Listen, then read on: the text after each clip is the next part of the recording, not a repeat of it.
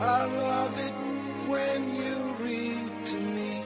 Books can take us around the world. They can take us to the intimate spaces of human experiences, and they can help us grow through their words. Stay tuned for People of the Book with Janice Liebowitz. I am Janice Liebowitz, and you are my people of the book. Wow, interesting times we are living in, aren't they? So isn't it great that we have books to escape into? Because when life becomes too much, let's just read a book and go wherever we please, because reality sometimes does just get a bit too much. So as it's month end, I thought we'd do a bit of a review roundup, what's out there. There's been loads of new books, and it seems that I found that in the past, all the great books and the big authors used to bring out their new books kind of beginning of December, end of November. That seems to be a thing of the past because they all seem to be coming out around now. So I think they think maybe people are thinking ahead, maybe holidays come a bit earlier, who knows. A lot of big names have brought out books recently. So I thought it's time to do a review roundup, what is on the shelves now, what there is to read, what I've read lately. So let's, without further ado, get straight into it. If you are a fan of, I don't know if it's fantasy, it's definitely escapism, then T.J. Klune is definitely a name that you'll be familiar with. And you probably will have read The House of the Cerulean Sea and Under the Whispering Door. Under the Whispering Door being his most recent book, which was really popular. And his latest offering is the beginning of a series, the Green Creek series, and it's called Wolf Song. You can't miss the eye-catching cover, a howling wolf. And it's the story of Ox, who was 12 when his father taught him a very valuable lesson, being that Ox wasn't worth anything and that people would never understand him. And then his father left. And Ox was 16 when he met the boy on the road, the boy who talked and talked and talked. But Ox found out later that that boy hadn't spoken in almost 2 years before that day. And the boy belonged to a family who had moved into the house at the end of the lane. Ox was 17 when he found out the boy's secret, and it painted the world around him in colors of red and orange and violet. Ox was 23 when murder came to town and tore a hole in his head and heart. The boy chased after the monster with revenge in his blood-red eyes, leaving Ox behind to pick up the pieces. It's been 3 years since that fateful day, and now the boy is back. Except that now he's a man, and Ox can no longer ignore the song that howls between them. You may have realized this is actually a story that is about werewolves. So, whether you are a werewolf fan, a vampire fan, whichever house you fall into, maybe this one is for you. It was apparently originally published in 2016, and it's now been released as the first of a saga. I don't know if the following stories were previously released, but it is set in the lush green forests of Oregon, and it is a wonderful world of mystery and magic. That is Wolf Song by T.J. Klune. I've got lots more coming up. You're listening to People of the Book. I love it when you read to me. This is People of the Book with Janice Liebowitz. You're listening to People of the Book, and today I'm doing a bit of a review roundup. There's lots of new books on the shelves from lots of big-name best-selling authors, so I thought now would be a great time to go through what's out there, what's new, and what you should be looking at for your reading lists. Before the break, we took a look at the new T.J. Klune book, Wolf Song. Now on to another huge name, Kate Atkinson. She is, of course, the best-selling, award-winning author of Life After Life. And her new book, again, she's well known for her Dickensian type writing. And her new one is Shrines of Gaiety. And she once again transports us to the dazzling London of the roaring 20s. It's a whirlwind tale of corruption, seduction, and debts that have come due. It's 1926, and the country is still recovering from the Great War. London has become the focus of a delirious new nightlife, and in the clubs of Soho, peers of the realm rub shoulders with starlets, foreign dignitaries with gangsters, and girls sell dances for a shilling a time. The notorious queen of this glittering world is Nellie Coker. She's ruthless, but also ambitious to advance her 6 children, including the enigmatic eldest, Niven, whose character has been forged in the crucible of the Somme. But success breeds enemies, and Nellie's empire faces threats from within and without.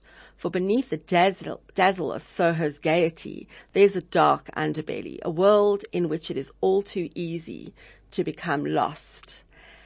Kate Atkinson once again gives us a window into a vanished world.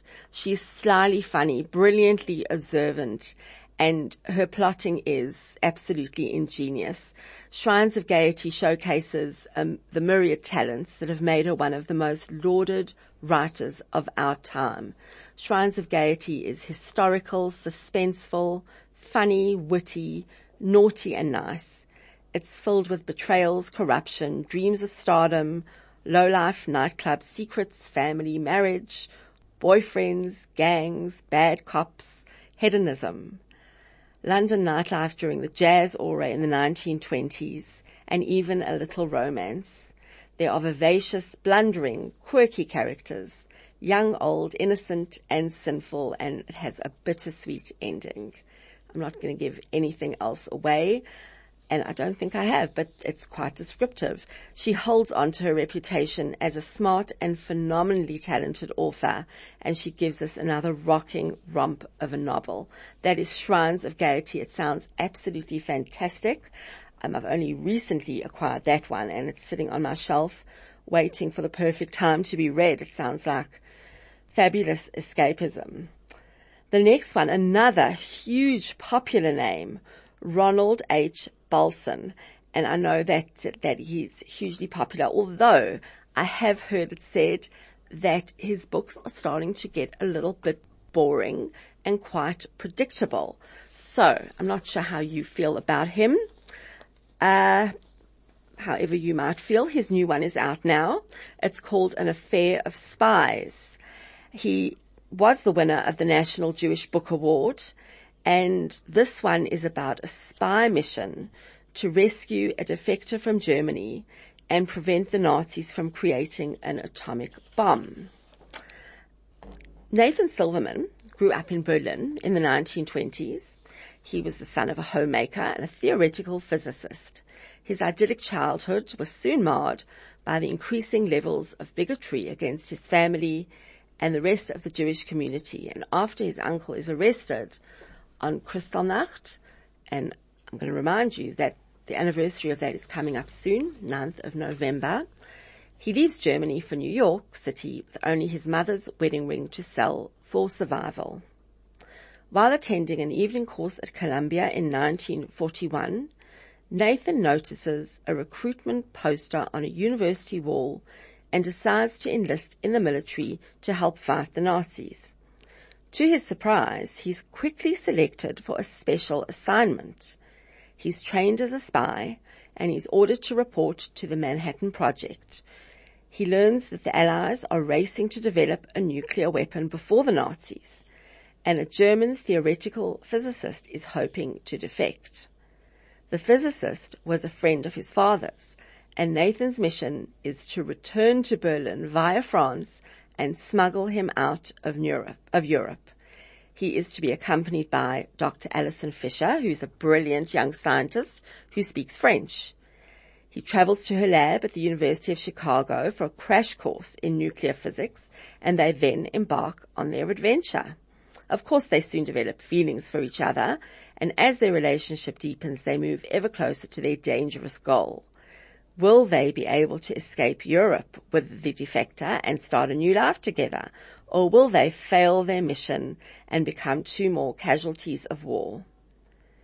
While this story and many of the characters in it are fictional, the race for nuclear science was a very real part of World War II, though it was kept tightly under wraps for obvious reasons. It's thrilling, it's complex, it's scientific.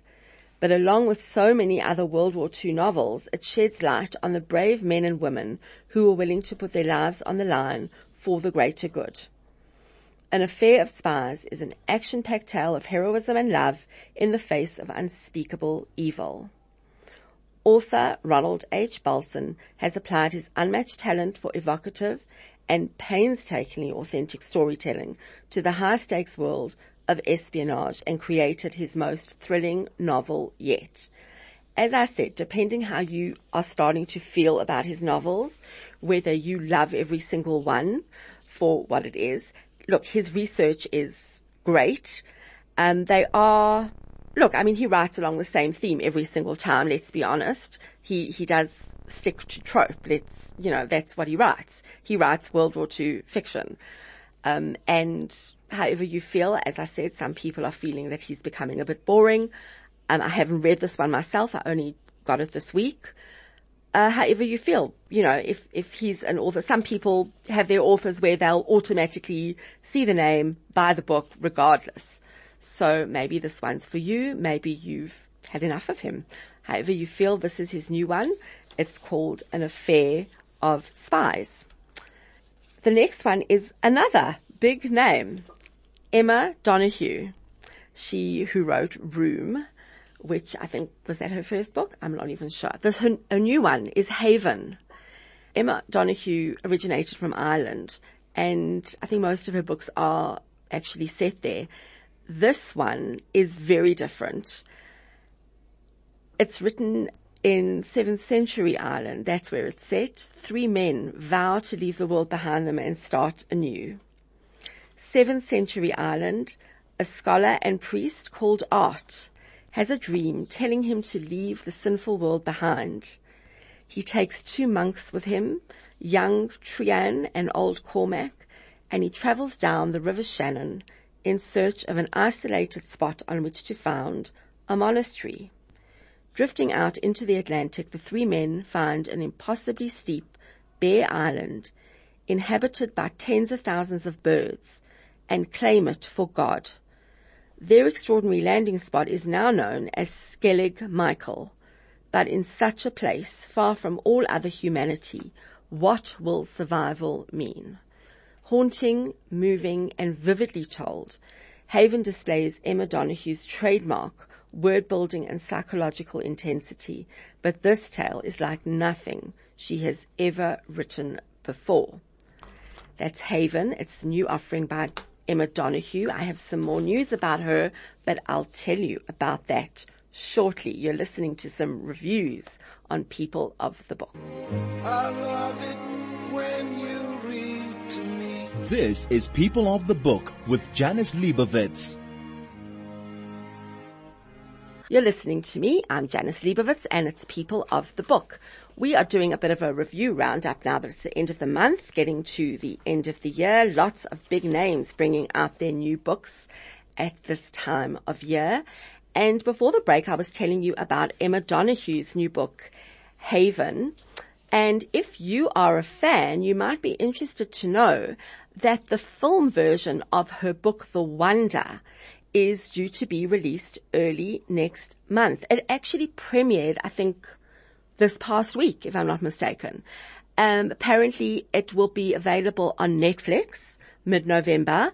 I'm not sure if it's going to be available on Netflix in South Africa, but generally we do seem to get a lot of the mainstream releases that are on Netflix globally, so hopefully we'll get this one too.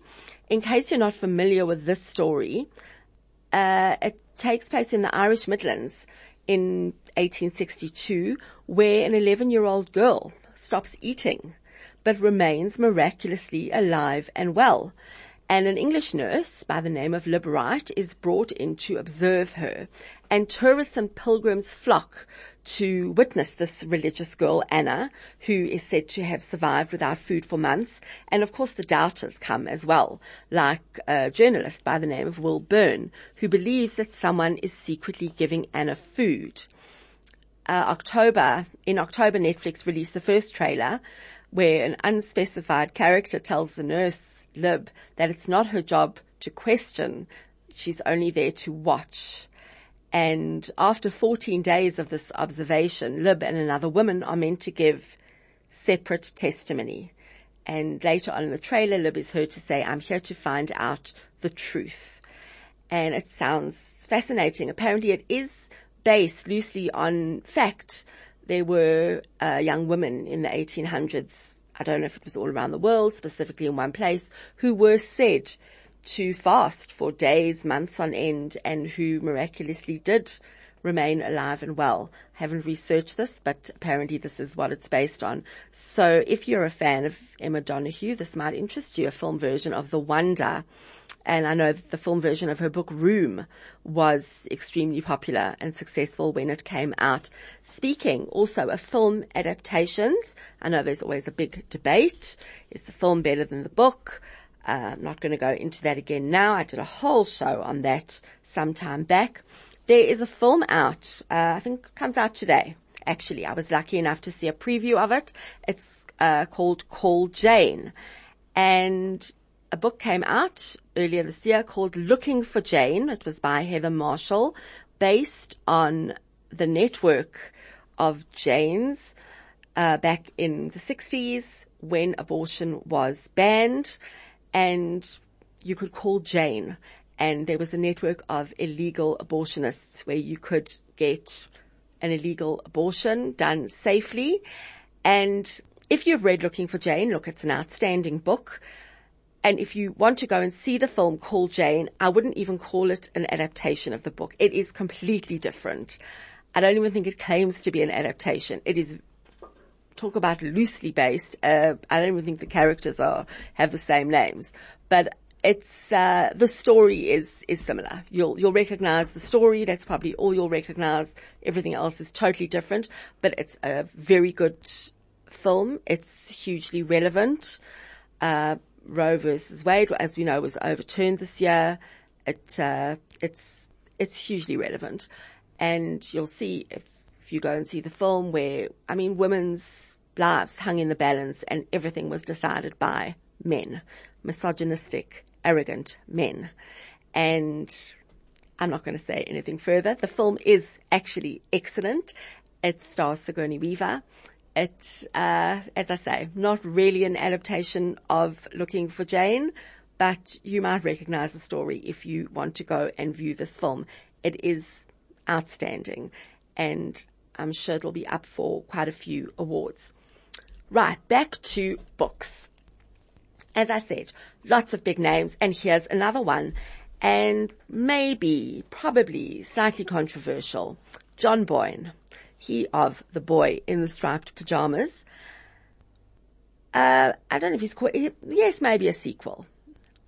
His second book it's not a series, but the follow-up to The Boy in the Striped Pajamas is All the Broken Places.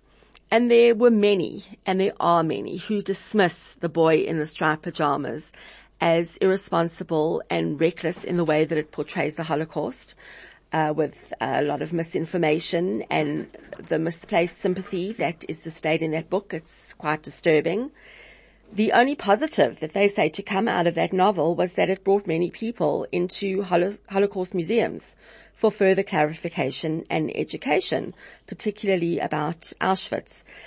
Boyne himself was apparently dismissed. He dismissed responsibility for the burden of education in writing about the Holocaust, and he proposed that applies only to non-fiction.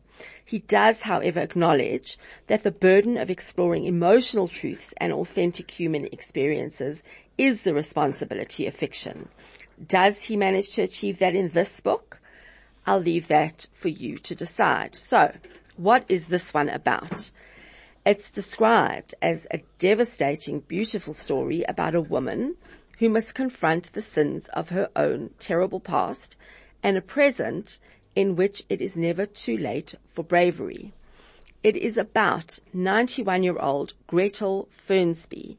She's lived in the same well-to-do mansion block in London for decades. She lives a quiet, comfortable life despite her deeply disturbing dark past. She never talks about her escape from Nazi Germany at the age of 12, and she never talks about the grim post-war years in France with her mother. Most of all, she doesn't talk about her father, who was the commandant of one of the Reich's most notorious extermination camps. But then, a new family moves into the apartment below her, and in spite of herself, Gretel cannot help but begin a friendship with the little boy whose name is Henry, although his presence brings back memories she would rather forget. One night, she witnesses a disturbing, violent argument between Henry's beautiful mother and his arrogant father, one that threatens Gretel's hard-won, self-contained existence. All the Broken Places moves back and forth in time between Gretel's girlhood in Germany to present-day London as a woman whose life has been haunted by the past. Now Gretel faces a similar crossroads to one she encountered long ago. Back then, she denied her own complicity, but now, faced with a chance to interrogate her guilt, grief, and remorse, she can choose to save a young boy. If she does, she will be forced to reveal the secrets she has spent a lifetime protecting. This time, she can make a different choice than before, whatever the cost to herself. This one is All the Broken Places by John Boyne. It is the follow-up, as I said, to The Boy in the Striped Pajamas. And I will leave that for you to decide as to whether the burden of exploring emotional truths and authentic human experiences has been achieved. Has he taken it on? Has he achieved it? He acknowledges that that is the responsibility of fiction. And he did acknowledge that, his first book was fiction, no matter how it is perceived and dismissed by Holocaust educators. So that's All the Broken Places by John Boyne. Next one, also a big name, Sarah Pearce, her first bestseller, The Sanatorium, was a Reese's book club pick. And this is her follow-up book, The Retreat. It features Detective Ellen Warner, who also featured in that first book, The Sanatorium, which, as I said, was a New York Times bestseller. And in this one, The Retreat, Ellen Warner is back. She needs to uncover the truth behind suspicious deaths on a stunning island getaway. It's an eco-wellness retreat called Lumen, and it's opened on an island off the English coast. It's actually based on an island off the coast of Devon, where apparently you can only reach it by boat. And there have been a couple of books that have set their retreats on this coastal island. It's quite interesting because they're all dark and disturbing, and this island apparently is rumored to be cursed, as it is in this book. And she has named this island Reaper's Rock, has a dark past. It was once the playground of a serial killer.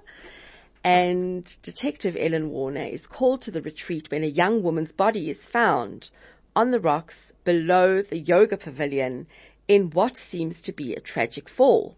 But the victim wasn't actually a guest at the retreat, and she wasn't meant to be on the island at all. Then, when a guest drowns in a diving incident the following day, Ellen starts to suspect that there's nothing accidental about these deaths. But why would someone target the guests, and who else is in danger? As the body count starts to rise, Ellen must find the killer before the island's history starts to repeat itself. But she herself has a connection to the island. Her boyfriend Will was the architect, and his sister Farah works there as the manager. So we're introduced to a group of guests, which consists of Hannah, who's a young widow, Jo, who is her sister, who's actually the organizer for their group of this trip. She is self-centered, she's an influencer, and she got this free invitation to promote the retreat. Her boyfriend Seth is very wealthy, he's rich and athletic, Maya is their cousin who's come with them. She's still suffering from a childhood trauma. She's just lost her job. She's also lost her apartment. And Caleb is the nerdy, intellectual boyfriend of Joe and Hannah's sister, Bea, who actually hasn't joined them for this vacation. She's cancelled at the last minute because of an urgent business trip, but she sent the boyfriend along so that the family can spend more time to get to know him. None of this group is particularly likable. They're actually not very nice people. Their dynamics crackle off the page, and that actually makes for a more exciting read. I do find that characters that aren't likable, the reading is, you just want to know, well, what are they going to get up to next? What are they going to say to each other next? You know, they're just so horrible, and you just want to see how those dynamics work. It just, to me, that sometimes makes for better reading, especially when the author is able to write well. Of course, horrible characters and horrible writing don't mesh well. But if the writing's good and the characters are awful, that works really well together. As I said, the dynamics just spark, and it's quite a page turner. You want to see who's going to die next. The body count rises. What is going to happen? It's really a good cracker of a read. It's a great holiday read, actually. And it's called The Retreat by Sarah Pierce. As I said, the first book was a Reese's book club pick. Watch the space, because Reese Witherspoon often takes those picks and turns them into movies or TV series. So it should be interesting to see what happens next with that. Just to digress slightly, let's take a look at a non-fiction book. If you are interested in royalty of a difference, then you will know that Charlene Whitstock married Prince Albert of Monaco in 2011. It was a star-studded wedding. It was watched by millions across the world. And I'm intrigued by her, because whenever you see pictures of her, she just looks so unhappy. She's beautiful. She's statuesque. She's elegant. She's got grace and style, but she's just got such a deep, cold sadness behind her eyes. And there's a book that's come out, Charlene in Search of a Princess by Arlene Prinsloo, has just been released. And there were rumors of her getting cold feet, and lots of rumors about Prince Albert's love children. But she's always been in the eye of the paparazzi. She's the center of endless tabloid speculation, malicious rumor mongering. And is she lonely in glamorous Monaco? Is it a marriage of convenience? What's the status of her health? These are just some of the questions that roll so publicly around her. Journalist Arlene Prinsloo sifts fact from fiction in this revealing, unauthorized biography. Interesting. Those are usually very juicy, but one does wonder, where does the info come from? And, you know, is someone going to try and just, you know, come out with an authorized biography that is totally diametrically opposed to everything that is in this unauthorized biography? We'll have to wait and see. So, as I said, a revealing unauthorized biography of Her Serene Highness Princess Charlene. Prinsloo traces her life from humble beginnings in Zimbabwe, Johannesburg, and Durban to the Olympic Games, her jet-set romance with the Bachelor Prince, the fairy tale wedding, and becoming a mother to twins. At its heart, it's the story of a woman in search of happiness for herself and her family, and also of the beginning of Charlene defining her own space amid the royal protocol. It's not a big book. It looks quite quick and easy to get through. There are limited photos. I always love the photos in these biographies and autobiographies. I would have hoped for more. I was looking for more out of this one. Very limited, and only a couple of more recent pictures. I would have expected more, quite honestly, in a book like this, especially seeing as it's unauthorized. I would have expected a lot more pictures, but only a few, and mostly dating much further back, which is quite interesting, from when she was much younger, a lot of pictures from when she was a swimmer. Quite interesting. Arlene Prinsloo, if you're interested, is a veteran journalist. She's worked for Network 24, Rapport, Die Burger, and Bild, and her career actually spans 30 years. She's covered royal news as a blogger for Sari and Network 24, 24, and she lives in Cape Town. So if you are interested in all things royal, this is Charlene in Search of a Princess by Arlene Prinsloo. I still have more book info to come after this. I love it when you read to me. This is People of the Book with Janice Liebowitz. You're listening to People of the Book, and today I'm doing a roundup of loads of new fantastic books from best-selling authors that have just hit the shelves. As I said earlier, these authors, all the big names, used to release their books kind of towards the end of November, beginning of December for the holiday season, but a lot of them seem to have just released books now, a bit earlier than usually expected, and there are lots not to be missed. So if you are looking to add to your reading list, there is so much going on now. Lots of exciting new releases from huge best-selling names. And the next one, hugely anticipated, such excitement, and I have to tell you, brilliant, loved every second. It is new from Richard Osman. If you love the Thursday Murder Club, you're going to love this one. It is Thursday Murder Club, book number 3, The Bullet That Missed. And let me tell you, I think he gets better with each one. The Bullet That Missed, the whole gang is back. It's an ordinary Thursday. Things should finally be returning to normal. But as we know, trouble is never far away when the Thursday Murder Club are concerned. A local news legend is on the hunt for a sensational headline, and soon the gang are hot on the trail of 2 murders, 10 years apart. To make matters worse, a new nemesis pays Elizabeth a visit, presenting her with a deadly mission: kill or be killed.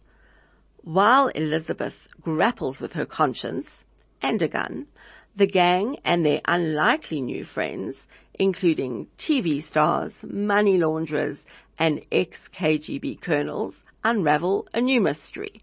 But can they catch the culprit and save Elizabeth before the murderer strikes again? Yes, the gang is all back at Cooper's Chase Retirement Village in the English countryside. There's Elizabeth, a former MI5 operative with loads of great connections. Joyce, a former nurse and woman of many skills. She loves solving puzzles and always knows the perfect cake to bake for every occasion.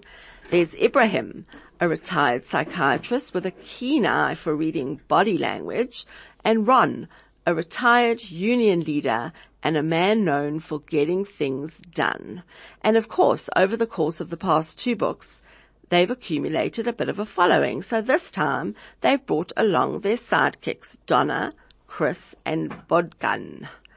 And if you ask me, the series gets better with each book. And while I found the first one a bit lukewarm, I loved the second one, and I absolutely adored this one. Richard Osman's humor is it's hilarious. And his ability to inject it into some really bizarre situations is just compelling. He's created each character so completely that reading one of these books is like picking up with old friends right where you left off. Yes, they are elderly and they're set in their ways, but no 2 days are the same. And when you're with them, you're in for an absolutely quirky, wild ride. It is so English, and it's just, his books are fabulous.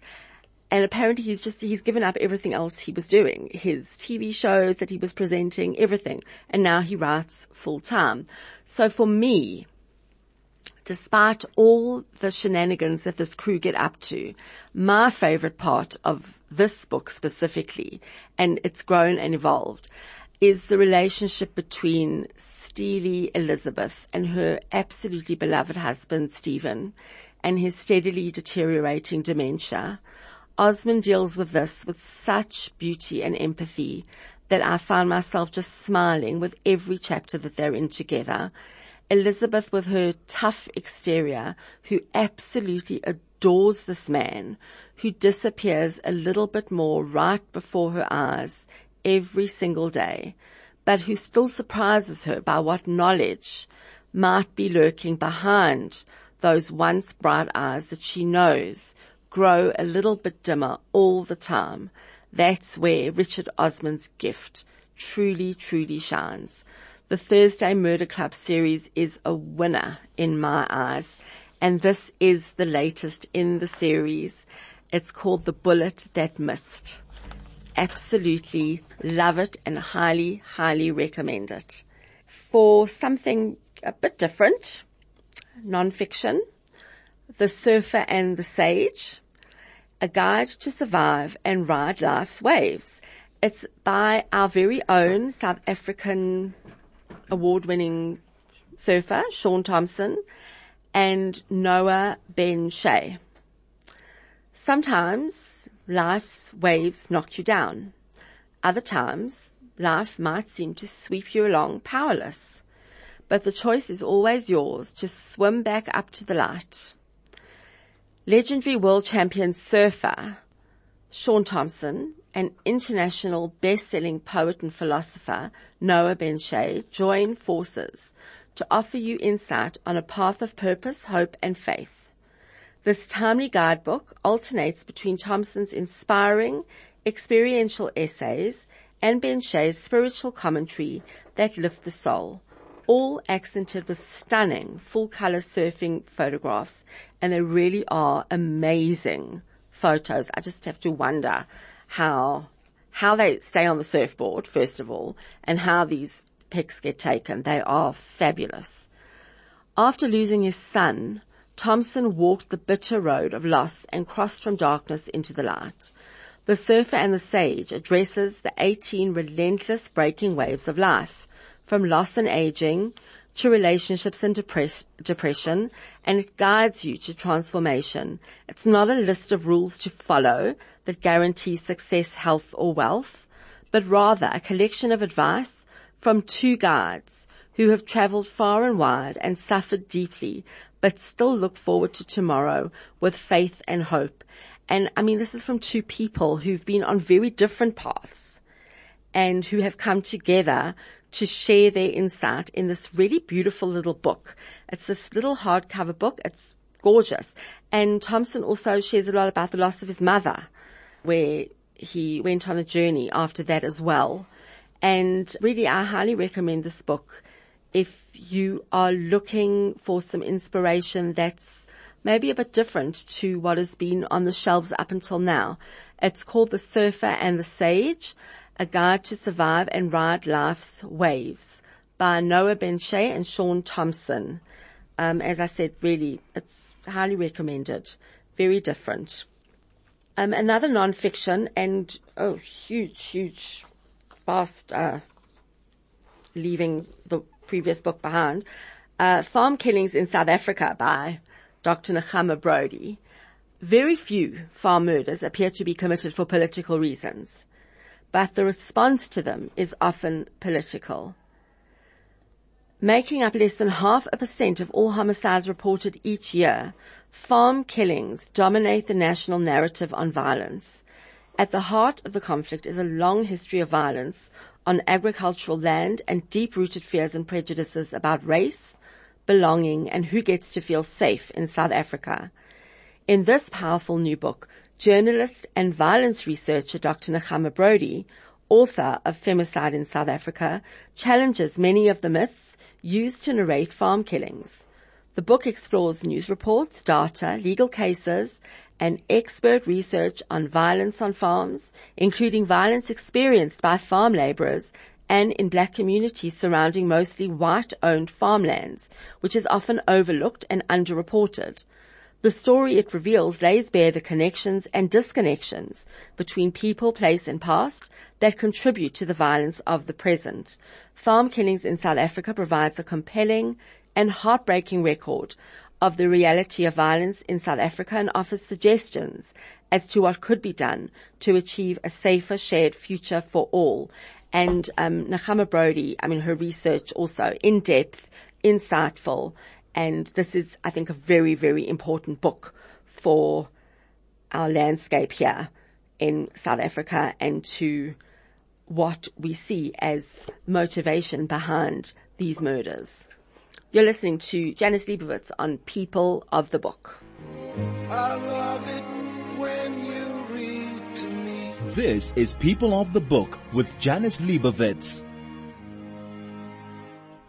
You are listening to People of the Book, and I am Janice Liebowitz. And today I've been giving you a bit of a review roundup, lots of great new books on the shelves from huge names, best-selling authors who have brought out their books early before the holiday season. So if you are looking to add to your reading list, there is so much out there. And I'm just giving you really a bite-sized chunk of what is currently on the shelves. And I'm sure there is a lot more to come. So just keep an eye out, keep looking. And I'm sure there's going to be a lot more coming in the coming few weeks. So another one from a really popular local South African author, and this one has been a long time coming, and so excited about this book. It's from James Hendry, and he started out, he's really a well-known, he's a safari guide, he's a trainer, he's a head ranger, manager, researcher, entertainer, but he's also a fantastic author. I've had him on my show, not for his wildlife books, but for his book, Reggie and Me, that came out in 2020. And long before that, he wrote a book in 2011 called A Year in the Wild, a riotous novel, which was, I remember back then, I was in book club. It was one of our favorite books. I remember by the time it had done the rounds, it was dog-eared, it was falling to pieces, but everyone adored that book. I think it was one of our top reads in book club without a doubt. That was in 2011. 2 years later, he brought out a sequel to that, 2013, Back to the Bush, Another Year in the Wild. Equally funny, hilarious, but with also, I remember, some very poignant messages and some underlying deep-seated truths and themes. So it wasn't all hilarity, and it wasn't all, as funny as it was, and really he's laugh out loud funny. And Tony Park even describes him as laugh out loud funny. But apart from that, he has some underlying themes that are really deep and really important and relevant and timely. And the whole point of his books is to bring about recognition and for people to be aware of wildlife and to be aware of our beautiful parks and our beautiful wildlife parks and the danger that our wildlife is in. Now, 9 years later, finally, we've waited a long time for this. He's brought out the third in the series, Return to the Wild. Yay. So this one, he returns to the setting of Sasekile Private Game Reserve for another tale that takes the reader behind the scenes with the McNaughton brothers, Angus and Hugh. And it's 4.5 years since Angus's last year in the wild when he was newly appointed to the position of head ranger at Sasekile. Much has happened in the interim. In Return to the Wild, there is high drama, much hilarity, and close encounters with wildlife, fire, and human incompetence as Angus unexpectedly returns to Sasekile to take on the training of a motley group of would-be rangers with his usual stark but eloquent honesty. Alongside him, Hugh manages the lodge and its colourful staff with a varying degree of competence as events lurch from mishap to potential catastrophe. Whether you are a fan of the McNaughtons' previous misadventures or a reader new to their story, Return to the Wild is a highly amusing, engaging, and heartfelt read. And if you are new to this story and you read this one first, I promise you will want to go and read the first two after you read this. Highly, highly, highly recommended. This is James Hendry's Return to the Wild. Thrilled that it's finally out and available. So that's been a roundup of new books, what you can add to your reading list. I hope you found something that appeals to you, and I know that there's quite a few here that appeal to me. I've got most of them, and they are sitting on my reading pile, bedside table, piled up on the bookshelves. As I always tell you, I think more so this weekend than other weekends, take care of yourself even more than ever. Take care of each other. Do what you love and read a book.